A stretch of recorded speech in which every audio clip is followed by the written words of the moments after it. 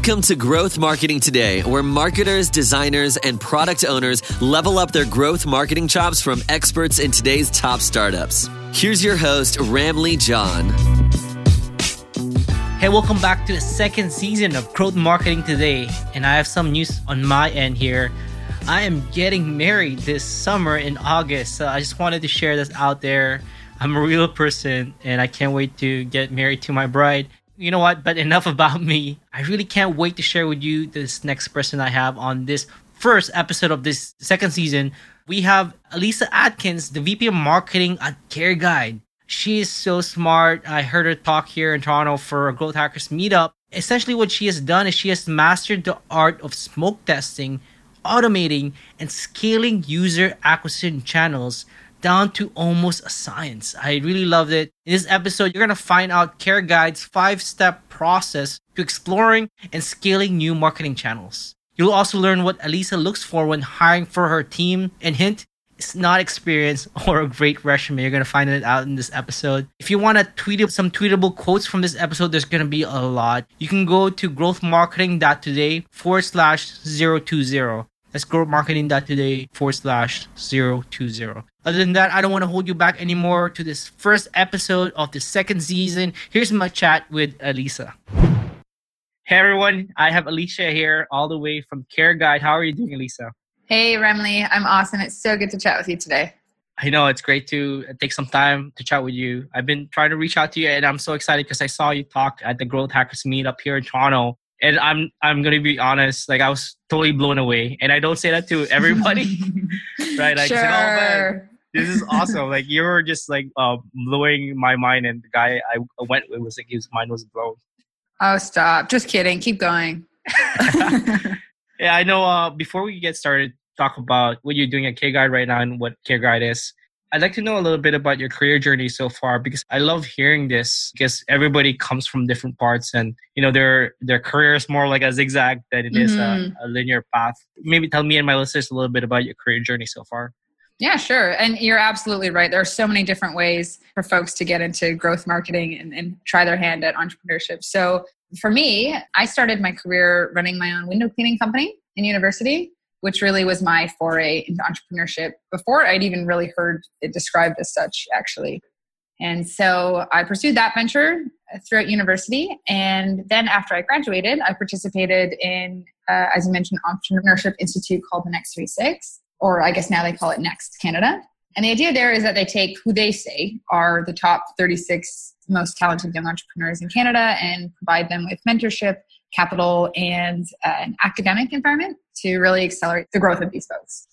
And then after Next, I joined what I would say at least is one of Toronto's highest performing and at least most ambitious startups, Top Hat, as one of the earliest marketing hires there. Yeah, they're doing really well now. And that led me to where I've landed now at CareGuide. So I joined CareGuide a few years ago as the 6th employee and very first marketing hire. And during my time here, I've moved from just that, the first marketing hire, to director of marketing and now operate as our VP of marketing. And if it's helpful, I can give you some context around CareGuide. So, sure. Yeah. So at this point, we're adding about 100,000 users each month and driving over 2 million monthly visits. And we're doing about 6 million in yearly revenue. And I've been about tripling our core business year over year. Oh, it sounds like a rocket ship. You could say that, I suppose. It's going well. It's cool that you studied entrepreneurship and you're in Next 36 and you started your franchising College Pro cleaning. How has that entrepreneurial mindset like help you with your marketing and building the marketing team? Yeah, and I think you're absolutely right. It definitely has. And I guess I'd say our team is probably more lean and scrappy and likely as a whole probably more successful as a result of all of us really having this entrepreneurial mindset. So, I mean, for example, in addition to keeping my finger on the pulse of the company's financials holistically, I also look at the marketing entity as a business and consider the full funnel. And we talked a little bit about this at Growth Hackers, but we look at what are the inputs into the marketing team. So most of the time and money, of course, and even the financials that we put into the top is not just the performance marketing spend, but we also evaluate the money that we pay people. So our inputs are, what are we spending on the marketing programs? How much are we paying people to execute these programs? And then what is the output? And that kind of holistic picture is what determines our ROI.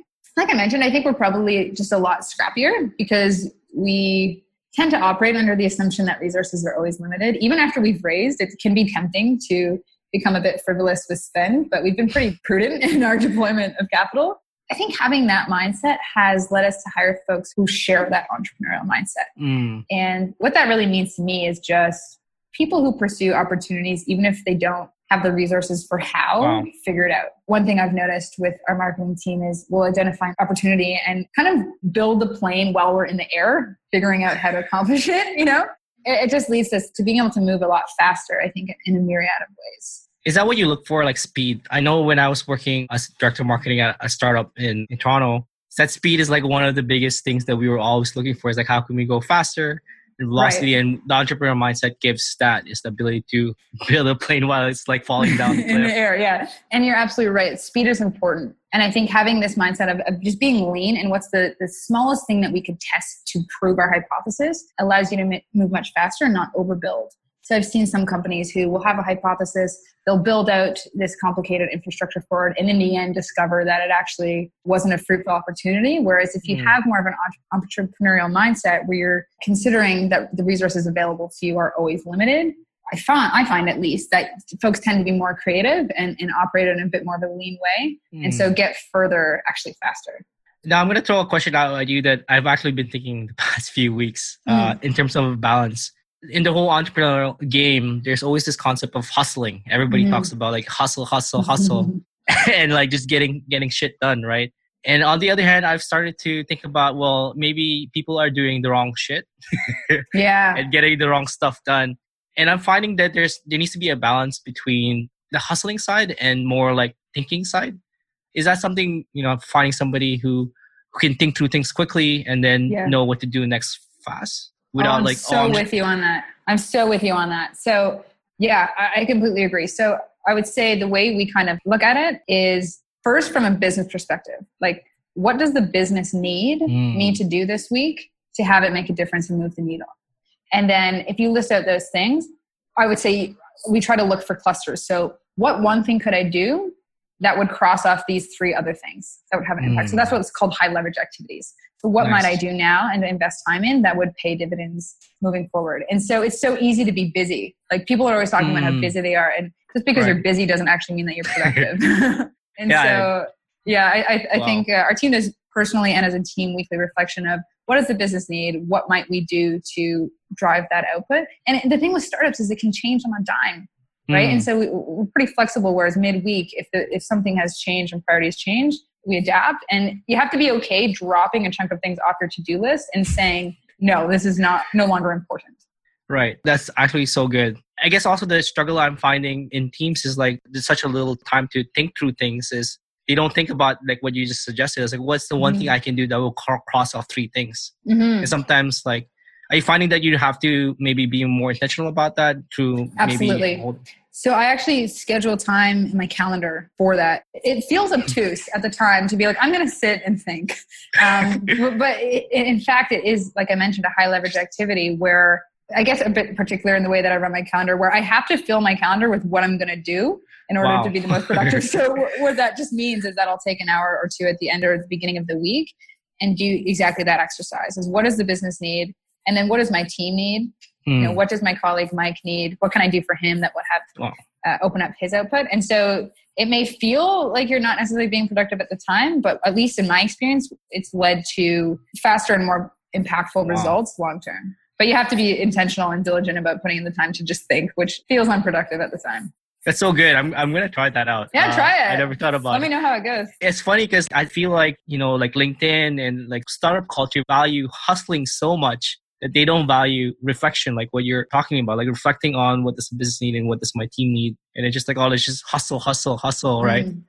Yeah, I mean, the hustling part is important as well, being productive. But you can be spinning your wheels and not even measuring the right things and not actually working toward your goals and feel busy. The goal shouldn't be being busy or feeling busy. It should be working on the things that are going to make an impact in the business. Nice. What other things do you do with your team, or maybe how do you build that into your team? Like, let's say you have a group of marketers you're working with right now, right? So do you ask them to do the reflection point individually, or do you like have a meetings together where like, what do we need to do this week or this month? Yeah, we're pretty rigorous in our planning process and goal setting. And so we review our goals weekly together as a team. And something we place an incredible importance on at CareGuide is understanding why things happen. So if we see our revenue increase week over week, as a marketing team, we'll reflect on what did we do that had that impact? How can we do more of it? Or if the numbers drop, the same exercise is why. And so what that means is as each week we reflect as a team with what might we do that will have the numbers increase again. And so I do it one-on-one with each of the people on our team, reflect on what they're working on, where are they blocked, because that's another impediment for some folks that as a manager, I think it behooves you to ensure that your team is unencumbered. And then we do it again as a team, and we do it weekly, monthly, and quarterly. And so what does the marketing team look like right now? I know I wanted to lead up to that because you were talking about your team already. So. Oh, yeah. So our marketing team is about 5 people right now. We've got a pretty heavy hitting team, if I may say. So, one example is my colleague, Mike, who is a total polymath and runs most of our performance marketing. And he deploys a monthly budget of about $300,000. And he's been a large part of the mechanism behind our exceptional growth. And another one of our full-time folks is my colleague, Shannon. So Shannon just joined us fresh out of school about half a year ago. And in less than 6 months, for one, she's learned how to code, which she didn't know coming in. In fact, interestingly, everyone on our marketing team has deployed to the CareGuide code base, which is pretty amazing. Cool. Yeah, and she's just completely transformed the quality, effectiveness, and ROI of our email channel, which is one of the largest email channel and impactful channels for us. And so, our MO has been to operate with a pretty lean team. And I think the key to our ability to do that has been our focus on automation, which we talked about at Growth Hackers. Right. That I can dig into a bit if you think it'd be helpful, but that's kind of how we've been operating. For sure. So you have a paid acquisition person and then you have an email marketing. What does the other 3 people in the marketing team? And then there's myself, and we've got a co-op student and another person working on social. So you're talking about automation. Automation is absolutely biggest. You're talking about efficiency earlier. And how does automation look like at CareGuide? Yeah. So, our process is pretty much we start with a smoke test. So answering the question, is there something here? And then we hack together an automation. And if the results stand with some level of scale, then we fully automate, put that channel into maintenance or scaling mode. And while we move on to experimenting with other channels. So I'll take you through an example of a time we've done this. So an easy example to fathom is email. So the first step was coming up with ideas. So where might you be able to gain access to your customers' emails? And the caveat is to be legal. You can cold email people if there's a potential business relationship to be had, but disclaimer, go above board. And then we'd manually test it. So, I've got the people that I want to email. The next step would be to manually email them personally. And the key here is using what are called UTM parameters. Right. And so I'd send out an email, hey, Remley, it's Alyssa from Childcare Advantage. I noticed you're hiring, check out our site with a link. And then we'd seek to validate. So now we'd go in and check Google Analytics to see, did anyone click this email? Did they sign up for our site? Importantly, did they pay us? Right. And then if yes, then we hack together an automation. And the salient element of this step is to automate as much as you can without engineering. So in this example, we had a freelancer in the Philippines discovering emails for us. She would drop those into a Google Sheet, and then we used a tool called Zapier that would automatically retrieve those emails, put them into our CRM, and automatically trigger an email out. And once that's run for a little while, we then evaluate this whole process. So do the economics make sense? Is it profitable? And is there a large enough audience pool to justify even continuing this automation? And so that kind of 5-step process and methodology has allowed us, 1, to remain quite lean.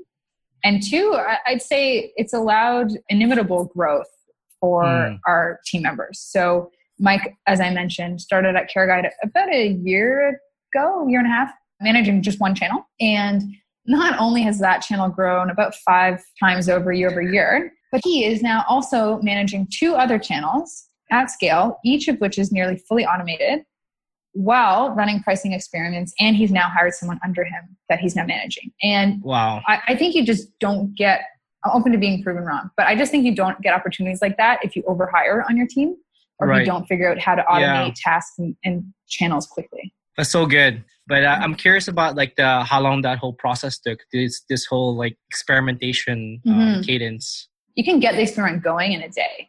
And then depending on how long it takes you to hit significance, it can be a week or two process. Okay, nice. How often do you Christian Contreras, when we chatted, he was talking about like exploratory experiments versus more like incremental improvement experiments. In your experience, when do you do more exploratory where like you've never done, let's say, Snapchat advertising? I'm not sure. I'm just throwing something out there, right? Sure. Or doing more experiments on improving click-through rates for your email. Like, what's your mix right now, or where do you find the balance between the two? Yeah. So, I mean, experiments is something that is so inherent to our DNA at CareGuide. We're literally always running them on all of the channels. And nice. So, in God we trust, all others bring data. And so, data is really the fuel behind anybody's arguments at CareGuide. And so we kind of have a thesis that you can test, you can try out anything, we just test it. And so it really is a driving force behind what we do. And then in terms of exploring new channels, it's something we also try to continually do. So this process of smoke testing a channel, the process that I just took you through is how we discover new channels. And then once something has proven to be fruitful and lucrative, we, like I said, put it into kind of maintenance mode more or less and just scale it out as long as the economics remain attractive. And one of the goals we had as a marketing team this year is to dedicate around 10% of our time as a team collective to experimentation.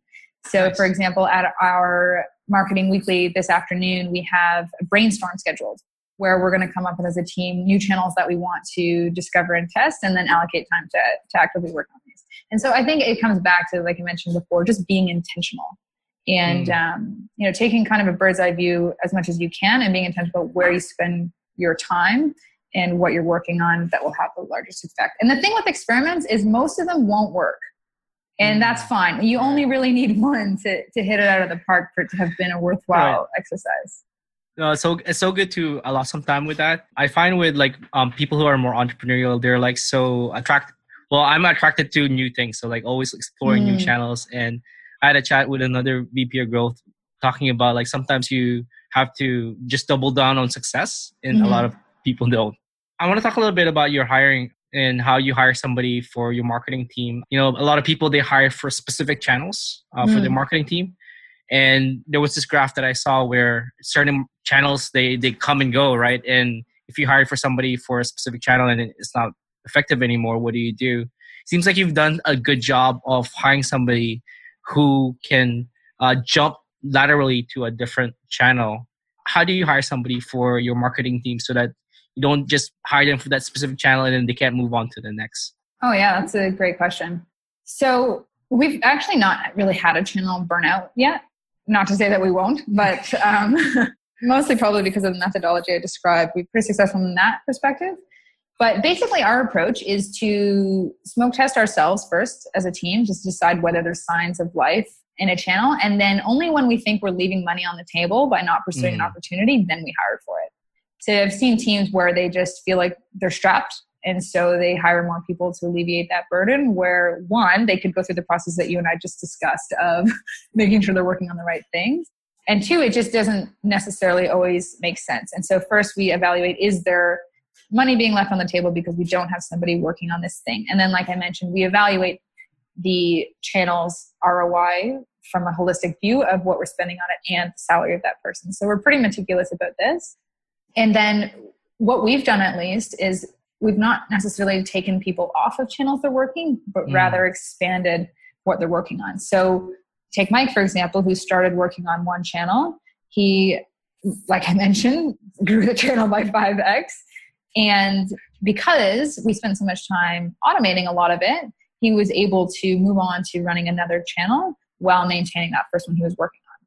And so it all comes back to core principles of automate things as quickly as you can so that smart people can continuously work on new things. Okay, yeah. And that's kind of been our approach. Absolutely makes sense. So that's my question too, would be, how do you hire those smart people? How did you see, you hired somebody from Straight Outta University and now she's coding and she's pushing code. You hired Mike. I guess you probably hired him originally for paid, and now he's doing, 2 or 3 other channels that he probably didn't have experience on before. Yeah. I'd love to talk to you about that because I'm pretty excited about the way CareGuide does hiring. I think it's quite unique. Okay. Anyway, so at least on our marketing team, as I would argue, we necessarily don't care about experience. It's not something we look at. And so really what we look for is aptitude for learning. And so we look for people who are actually we have this documented, the skills that or characteristics that we test for are grit and resourcefulness and ownership. Like really what we're looking for is someone who doesn't know how to do something, can figure it out. And we've build a plane while it's falling off the cliff. Exactly it. That's exactly it. You know, and someone who will take ownership from their mistakes and learn from them. And so hiring people with an entrepreneurial mindset, we tend to go for overachievers. And that has been extremely successful method for us. Looking at people like Mike and Shannon. And part of doing that though, is that you have to create the career path for them to grow into. And so one of CareGuide's values is that we offer careers, not jobs. And so the conversation I have with everybody that joins our marketing team is where do you want to go from here and how can we get you there? So, you know, we're quite open that they're hiring entrepreneurial people necessarily means that eventually one day they'll want to start their own company. And so we map out how can you learn everything you would need to do to successfully do that here at CareGuide. And so, we revisit their career paths at least quarterly. Are we on track for you to hit your goals? Like what does the next step look like for you? And I try to be I'm quite proactive about that, such that I'm try to stay one step ahead of them and give them the autonomy to create what that looks like for them. You know, with Mike, I asked him, you know, what are your goals? What do you want to get to? And what do you think getting to that step looks like?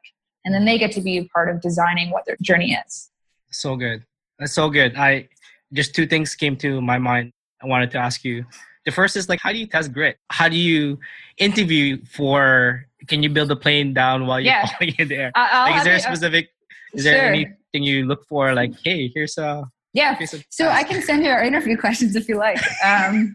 But the way we test for grit is to ask candidates to tell us about a time when they were unstoppable in pursuing an incredible obstacle.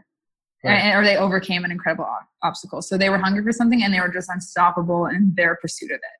And that will tell you how long will someone, you know, bang on a drum until they get the result that they're looking for. And what do they do in the face of obstacles? Because that's what marketing is. That's what business is. Startups, that's what startups are. Startup is about. It's obstacle after obstacle, and you have to find a creative and resourceful way of getting around it. Interesting. And those are the people who they'll look at a problem and be like, I don't know how to figure this out, but I'm going to. That's so good. Do you give them any tasks to do, or is it just that question? Like you ask them to? Yeah, I've not found giving people tasks or homework to be super fruitful interviewing mechanism, only because I would say then you are testing for experience. And there are things that you can teach people and things that you can't. And I think you can teach someone to write an email, but you can't necessarily teach them to approach a problem from an intellectual perspective. Nice. So good. Yeah. And so there are some, I guess, technical components of our interviewing process, but mostly it's around characteristics. Who is this person and what do they do in the face of obstacles? Nice. That's so good. The other thing that came to mind when you were talking about hiring is you said you're looking for people who would eventually start a business, like people who are very entrepreneurial. And I'm finding that's like almost a conundrum, right? You're trying to hire people who don't want a job. They want to be an entrepreneur someday. One of the things that I've noticed is my friends who are entrepreneurs, they ended up taking the job because of the mission of the company. Is that what you're seeing? Like that's how you're attracting the people to come to your company, entrepreneurs to come to work for your company, is because of the mission, or is it because of? It could also be you. You could also you could be an absolutely great mentor that they're so attracted to your mentorship ability. Yeah, so I would say there's probably two things there. So one is there's a lot to be learned at a company before you go on to start your own. And so if you imagine that the path to success is almost like a tree and its branches, there are a lot of different ways that you could go to get to the success path. It's a lot easier and faster to see what a growing a successful business looks like from the inside than going on a different route where you're having to go through an unsuccessful path. And so there's a lot to be learned from joining a startup if you want to start your own company. And so I think to retain these types of people, you have to give them that opportunity. And people who are entrepreneurial like that, they crave challenge. And so it behooves you to put that in front of them, right? Right. And so there's that. And then also, when you give people autonomy, at least on our team, people can almost run their channels like their own small businesses. Not even just our paid channels, but you could almost, you run it like its own P&L. What are the inputs going into this? And then what is coming out of it? And how can we push on this? And so each of our team members will set their own goals for their channels based on what the business needs. And then I'm pretty much as hands-off as they want me to be. And so I see my role as not telling them what they should do or how they should execute tactically, but in asking them the right questions that will have them think strategically and really intellectually about solving those problems. And I think when you give people that autonomy and that challenge and place that in front of them, usually they'll stand up to the challenge, and it keeps them engaged because they're getting, I guess, that experience of that entrepreneurial experience in a way. Nice. I'm curious how your team learned coding, because I think that's been a hurdle for some people. It'd be like, oh, it's this monster that I don't want to learn this. As a marketer, like you just talked about the value of it. Like how did they ended up learning? I would say for marketers, I would learn SQL before any other okay. That's good. Coding language, just because the ability to query data and analyze it and make insights from it is paramount. And then, our team has had a lot of coaching from generous entrepreneurs. Our VP of engineering, Ed, is magnanimous. And so he's giving PRs to each of our team members who's committing to the code base.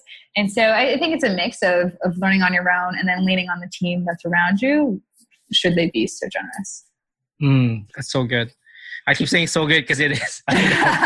It's like, oh man, like this is it's great to hear your insights. And they're talking about systematic. Is there any like group of experiments that you ran that like really surprised you and your team, or really moved the needle for CareGuide? Yeah, actually. So almost every time we've experimented inside of our onboarding flow, it has resulted in step function gains. So my colleagues, Ali and Nick, who were really the brains behind these experiments, but we've been most successful each time we break up the onboarding steps to become more atomized. So for example, our onboarding flow for a while was one long form with about 20 or so fields. And as you can imagine, people would hit our site, be interested in proceeding, then hit this long form, and it naturally caused a lot of drop off. So what my colleague Ali did was, first of all, question how many of these fields do we really need, and then remove whatever is superfluous. And 2, he broke this one long form into 3 steps, and each page would ask less of the user and was presented in a way that was more digestible. So this was a group effort from, like I mentioned, Ali, Nick, my colleagues Karen and Shring. But this type of work has resulted in about a 3x lift just from experiments such as that one. I'm telling you, onboarding flow has been really impactful. Okay, that's awesome. It's great to hear. Like, I get a lot of people experiment with new channels, but you're experimenting with onboarding and like the whole funnel. And we've done both. And we're constantly experimenting with new channels, but there's always more surface area to be explored, right? Nice. Yeah, well, we've not necessarily shared this yet, but so we launched this product Nanny Lane in October, and this month we're going to do 100,000 monthly visits. We will have gotten to 100,000 monthly visitors in 3 months. The marketing team. Can you? That's amazing. What happened? We're gonna write a post on it. All right. Can you give a taste of it? What is the specific channels that work SEO or I think, paid? Yeah, it depends for your business, because basically the way we have looked at building new channels is my favorite thing that I say is party where your customers party. And so put yourself in your customer's shoes. Where would you go right now to find a solution to the problem you're looking to solve? Okay. Do a Google search and what comes up. So for example, we're a marketplace. So people post jobs on our site and they come to us when they're looking for jobs in the care industry. So where else do people go to find jobs? And from that thinking, for us, a lucrative channel has been job boards, automatically posting to job boards. And so unless you're a completely disruptive, and most companies are not, then people are finding a proxy solution to the problem you're aiming to solve and start there. And that has really been the impetus for our success in this realm. That's great. I'm going to quote that: "Party where your customers party where your customers party." That's like a tweet right there. All right. Before we wrap up, I always ask for people's advice to students who are still studying or maybe they're people who are trying to transition into marketing or growth, what would be your advice to people who like those? I think there are two parts to this. There's things that you can do and then knowledge that you can acquire. And so as far as actions go, if you've not exercised in the realm of growth marketing before, it may be a fake it till you make it situation, which I think is perfectly fine for getting your foot in the door. So I'd say take on roles that are available to you to start, even if you feel you're unqualified or aren't sure of how you'll succeed in that role. And then something my colleague John has said, which I love, is to then grow where you're planted. I'd also say meet as many people as you can. Go to events, connect with the speakers afterward. Almost every single opportunity I've discovered in my career has been a result of a relationship or connection I built with someone. And what I'm not prescribing is to ask people to copy, to pick their brains. I think that's something that it requests something of others. Actually, my good friend Daniel Roddick is the master at this. So he is constantly seeking ways he can add value to the people around him. And as a result has built quite an extensive and extremely fruitful network. And the way he's described his thesis to me is that if you don't attempt to add value to someone else in your interaction with them, you're actually taking value away from that person by stealing their time. So, this is an approach that I found quite compelling and I implore everyone to adopt in these connections that they're trying to build. Oh, man. And then, I've also learned a ton through reading. So I found reading books on behavioral psychology and industry frameworks to be most potent. Sean Ellis, so I can see you have his book on your bookshelf. He's someone whose writing is definitely worth paying attention to. Nice. I also love Made to Stick, Traction, Made to Stick, right? Yeah, so predictably irrational for getting your feet wet. In fact, I spent a lot of time reading last year and started a Facebook group called Reading TO upon request. So if folks have been really engaged, so if your listeners are keen for more reading suggestions, they could join that group. Okay, I will join that group right after this. Reading TO. Awesome. And finally, before we wrap up, where can people find you? Do you have a website? Do you have a blog? Where do you want to send people to find more about Lisa and what amazing things you're doing? Thanks. Probably Twitter, I'd say is the best channel to engage with me right now. Okay. And then for CareGuide, is there anything specific you're looking for? Where can people find CareGuide? Like, is any particular people that you're trying to get to your site? Yeah, I mean, we're always hiring, so particularly on the marketing and engineering teams. So our website is careguide.com. You can engage with us on Twitter as well, but we're actively hiring right now. So if folks do have any of the qualities that I described previously, then would be happy to chat. Awesome. Well, thank you so much, Alyssa. I just was so blown away by this talk. You gave so much insights. Thanks so much. I really appreciate it. Hey, thanks for listening on this episode. There's one quote and this image just stuck on my mind now that Alyssa said. She said, "Great marketing teams find an opportunity and build a plane while in the air. This leads to moving a lot faster." I really love that. I think it's about being resourceful and gritty. And sometimes you're up in the air and you're building that plane. Even though you have VC funding or you have money raised, you still want to have that entrepreneurial mindset to speed things up. Thanks so much, Alyssa, for coming on to the show. Hey, for all my listeners out there, once again, if you want some quotes, some love, share some love to me, go to growthmarketing.today/020. Tweet at me at growthtoday. If you have any feedback or questions, send me a short email at ramli, RAMLI, @growthmarketing.today. Other than that, this is Ramli from Growth Marketing Today, and keep on growing.